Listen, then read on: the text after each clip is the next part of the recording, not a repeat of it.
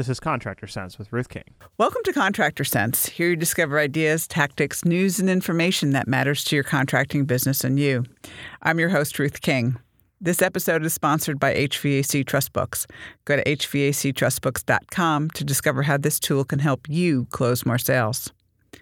Thank you for joining us. Here is how we will help your business and you today.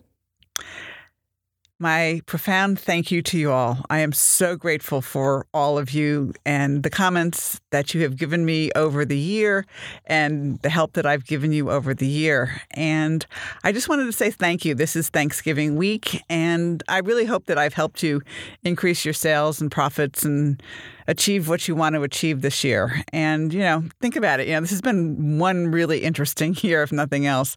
We'll give thanks when this year is over. It's like your P&L. Of course, I'd bring financials into here, right? It's like your P&L. It starts over. So the year's done. We start a new year. Your P&L's done this year. It starts a new year.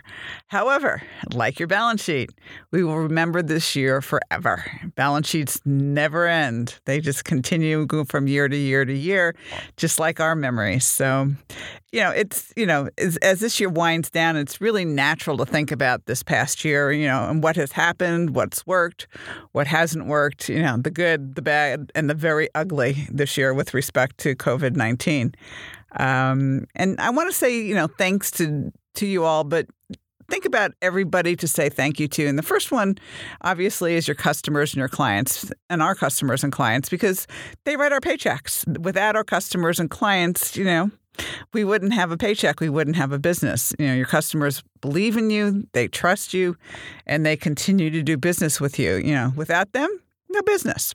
So be thankful for the customers and clients. And it's not to say there aren't some customers that you fire, because every once in a while you will fire a customer. But usually it's with good reason. They don't pay their bills. It's a safety issue. You can never make them happy. They complain about everything. At that point, they go into a customer readjustment program, and you find them a new company who can do their work for them. So we first thank our customers and our clients. And the second one, this may sound a little crazy, but it's really our employees, because they work with us. And without them taking care of the customers, then guess what? There would be no customers to write paychecks.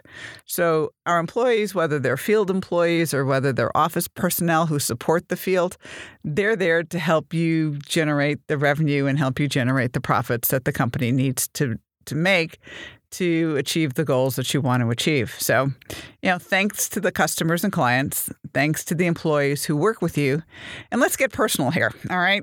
Obviously, you want to thank your family and friends. They're the ones who keep you grounded and sane in this crazy world in which we live. They love you, they support you, and listen to you most of the time, in good times and bad. And they're there just to, be a shoulder to cry on if you need a shoulder to cry on, or an ear to listen to, or somebody to support you, cheer you on, give you a hug when you need it, those types of things. After your families and friends, then probably you'll want to thank your mentors. They're also the cheerleaders for you.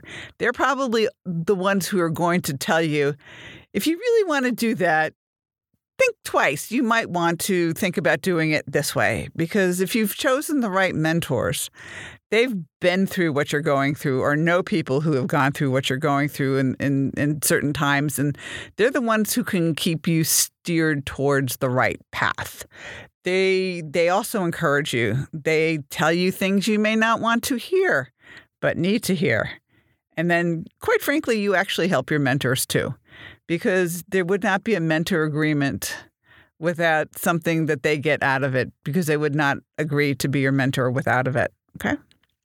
So thank you to your customers and clients. Thank you to the employees who work with you. Thank you to your family and friends. Thank you to your mentors. And I also say give thanks to God or a higher being or whatever. This is not a political statement. This is not a religious statement. This is a God, a person, there is a higher power of some way, shape, or form, and we can thank that higher power, God, whatever you want to call it, him, her, and just make sure that you give thanks there too. There are some days, when Murphy, decides that he's going to win, and I can't wait until the day's over. You also may wonder why you're in business, and I've learned over the years that everything that happens for a reason, and we thank God that it does happen. On most days, I would think that we enjoy what we do. We do good things for our customers, our employees, our communities, our mentors, our family and friends. So I'm asking you to think about feeling good about it and giving thanks to God for all that he's given us, the good, the challenging, and the ability to learn and grow from the trials and tribulations we all experience personally and professionally. My heartfelt thanks to you all. I hope you all have a phenomenal Turkey Day.